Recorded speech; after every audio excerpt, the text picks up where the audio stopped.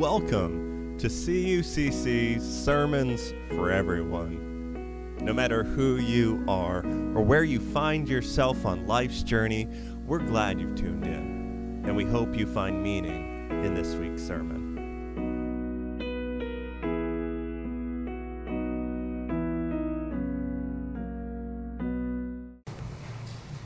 Home is where everybody always knows your name. Home is a place where you can always expect to be confronted, forgiven, and put under obligation. Home is where there's always a place for you at the table.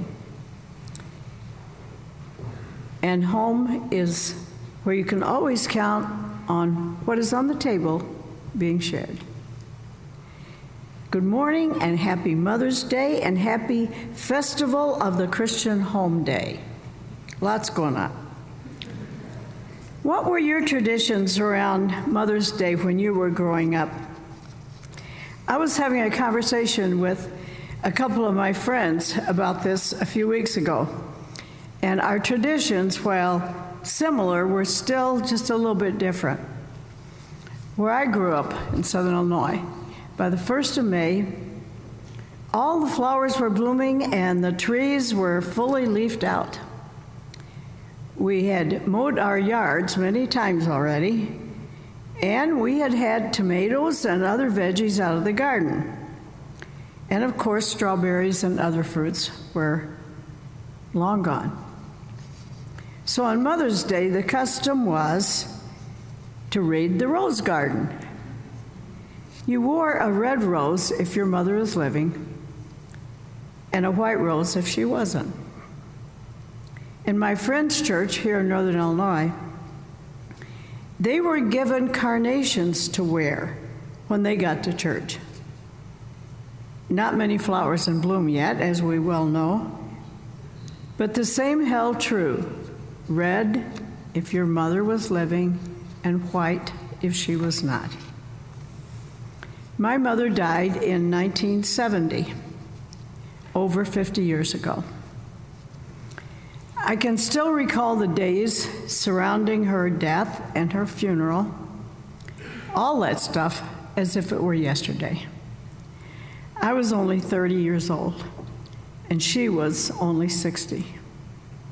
Way too young.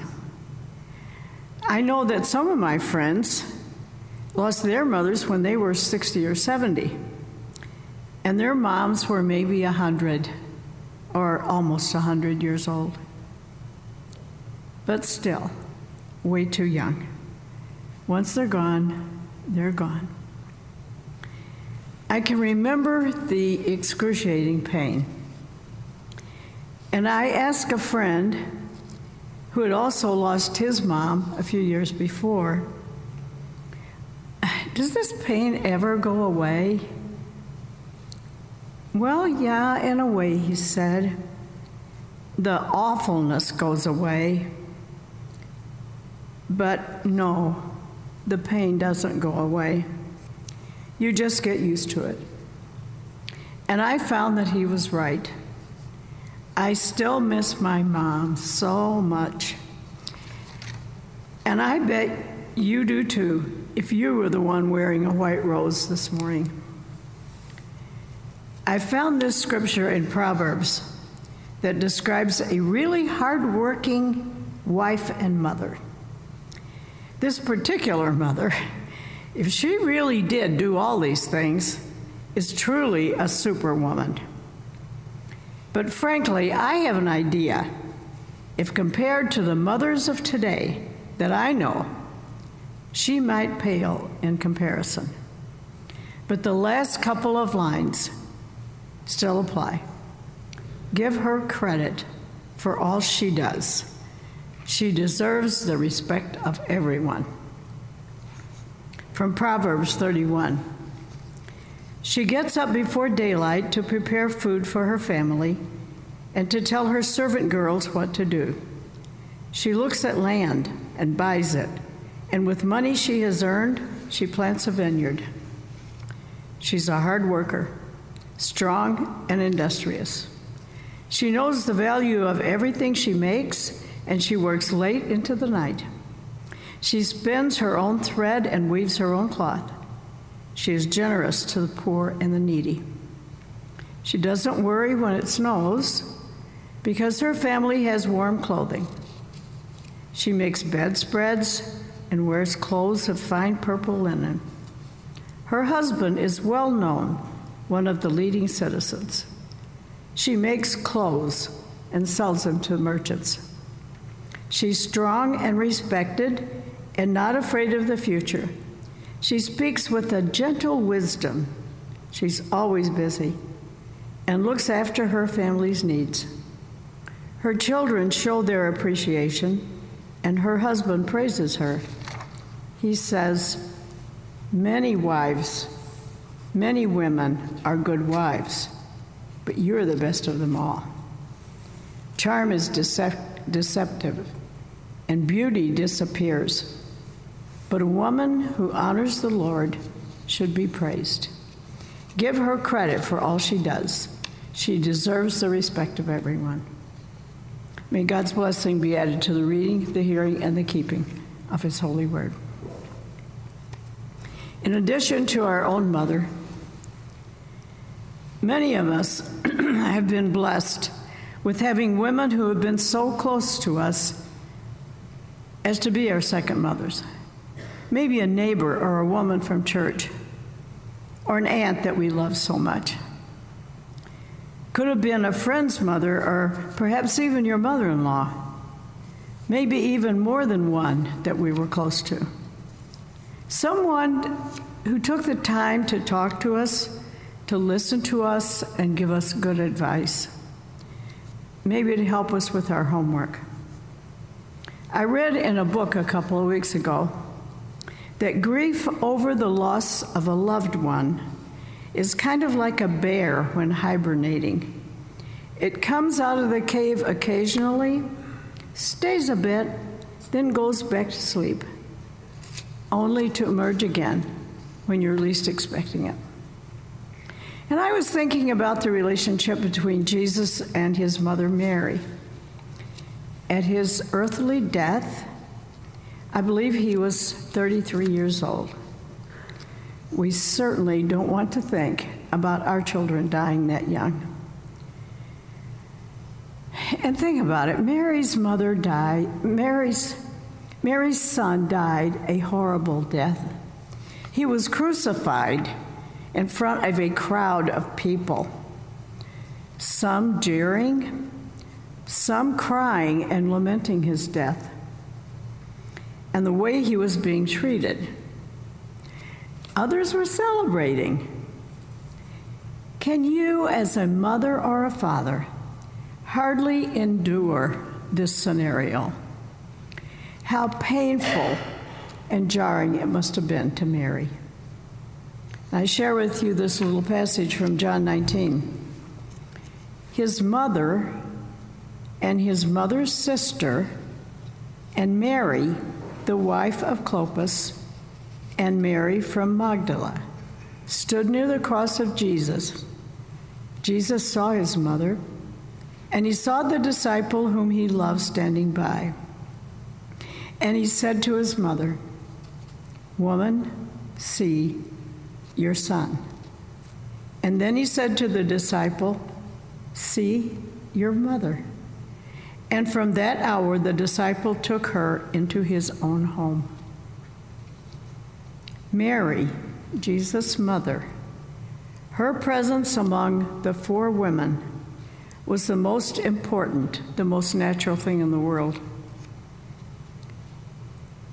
This eternal love of a mother was at this cross when her son was strung up.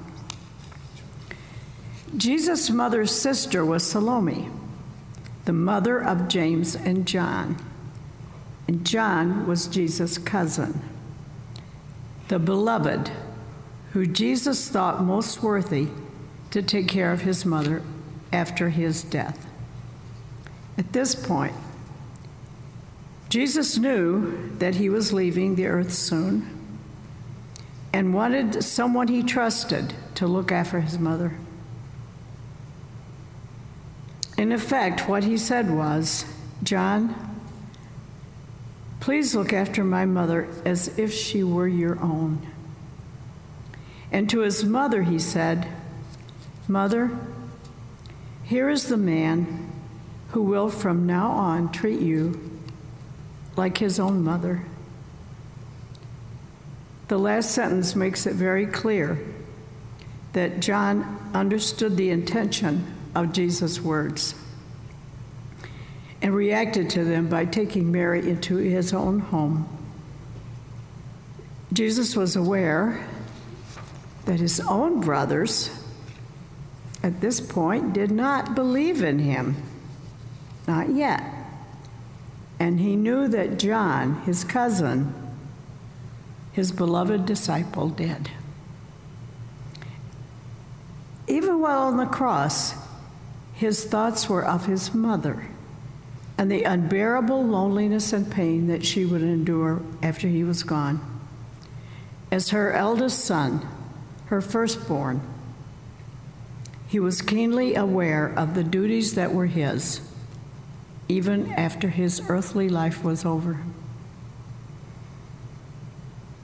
Even on the cross, Jesus was concerned about the welfare of others. He wanted to make sure that his mother would be well taken care of after his earthly life was over.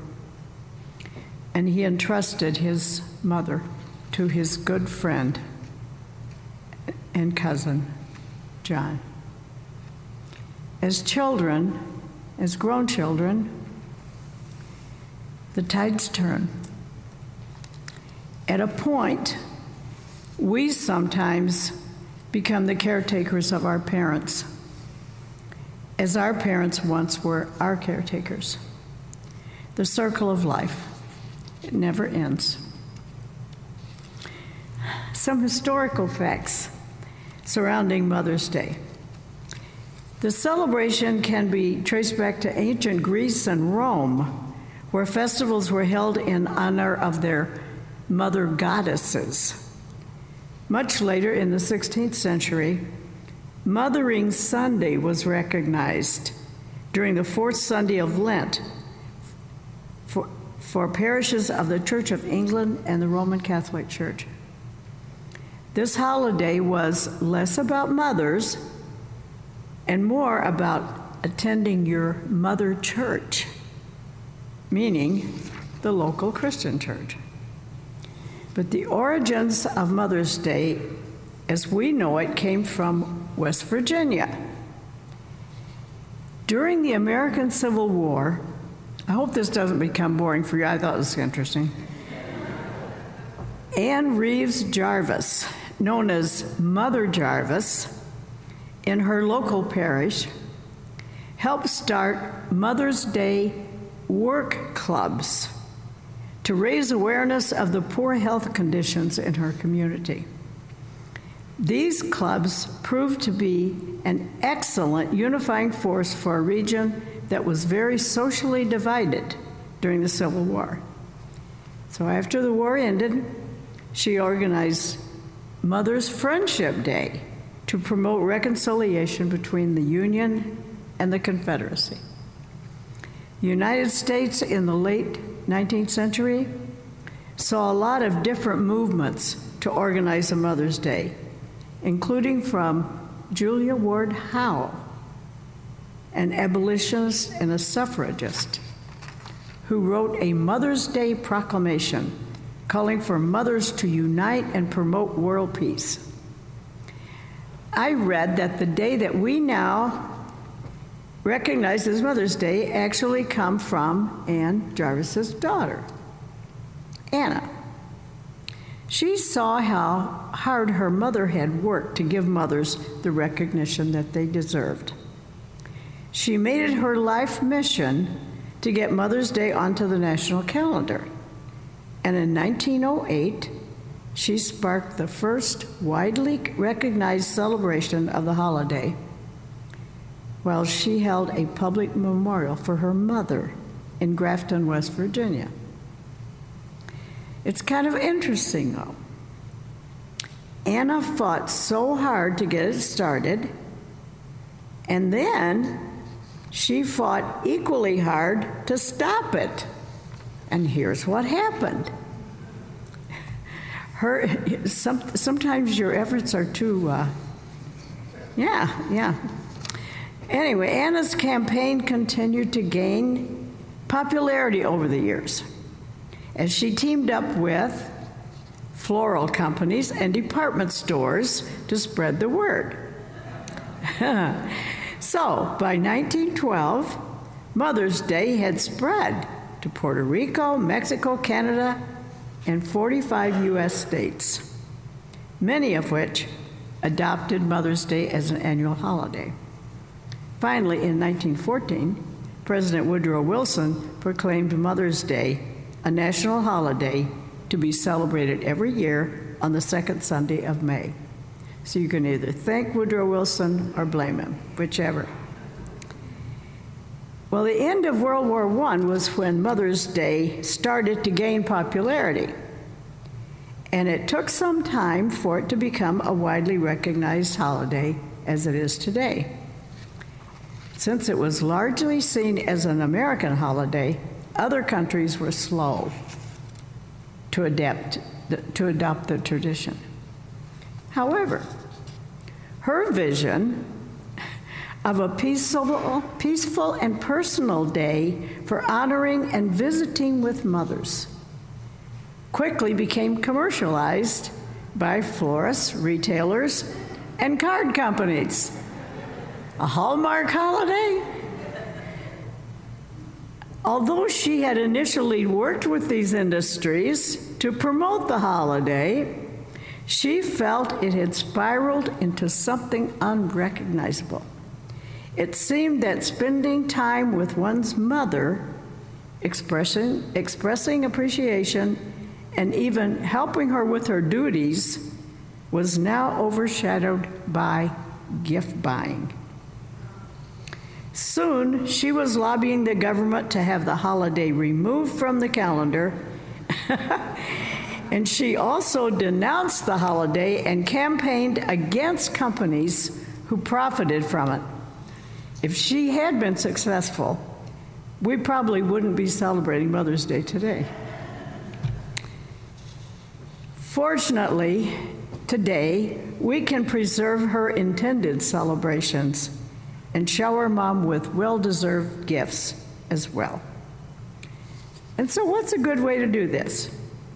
Maybe by choosing a gift that reminds her of how much you appreciate all she's done for you. Flowers and candy are loving, lovely. But a night off from cooking dinner and doing the dishes might be a welcome gift too, right? And then I was thinking about grandmothers. I am one myself as well as a great-grandmother now. I can remember as a small child seeing my dad's grandmother, my great-grandmother. And frankly, I was terrified of her. I'm not sure why, I just was. And my dad's mother, I was never close to. I probably saw her maybe a half dozen times. I just remember this very heavy woman, gray hair, back in a bun, wire-rimmed glasses, rocking away in a chair, and never a smile. She was always listening to the radio, and it had to be a religious program. Needless to say, I was kind of fearful of her too, and I stayed away from her as much as I could. My mom's mother, on the other hand, her name was Mary Anna, and they called her Molly. Her hair was a silvery white, and she wore her hair in a bun too. we would visit pretty frequently. We lived in southern Illinois, and she lived in southeast Missouri. In addition, every summer, I got to go and spend a week with her. The mattresses on the bed were filled with feathers. They were feather beds. And the soil in that area wasn't dirt, but sand, which was always a phenomenon to me. And a treat to me was when she would give me a quarter or some such thing to go down to the country store to buy a sody. You know what that is? It's pop. But back then it was a sody. And on Saturday, one of my uncles would come by in his car to take us to town. And sure as shooting, she would haul out her big pocketbook that held her false teeth. She only wore them when she went to town. And in the car, she would take her coffee can or some kind of a can to spit in. She dipped snuff, as they say. Maybe not all of you know what snuff is, but, it's not a pretty sight. And when we got to town, she would make her way to the funeral home with me in tow to make a few dollars payment on her funeral. And indeed, when she died, when I was then in my mid-30s, after my mother died, all those expenses had been prepaid. She was a very independent woman. So if you wonder where I get it from, there you are. I'll do it myself, thank you.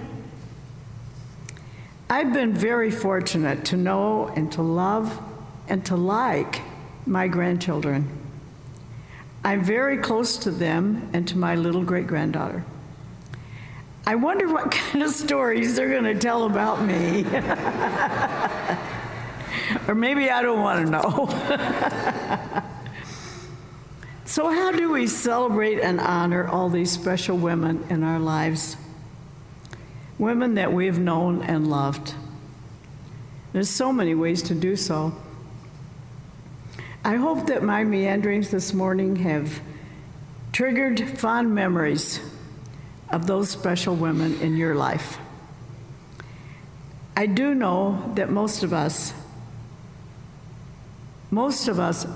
all, we thank our God for such blessings, for such love, for such wondrous love. Amen.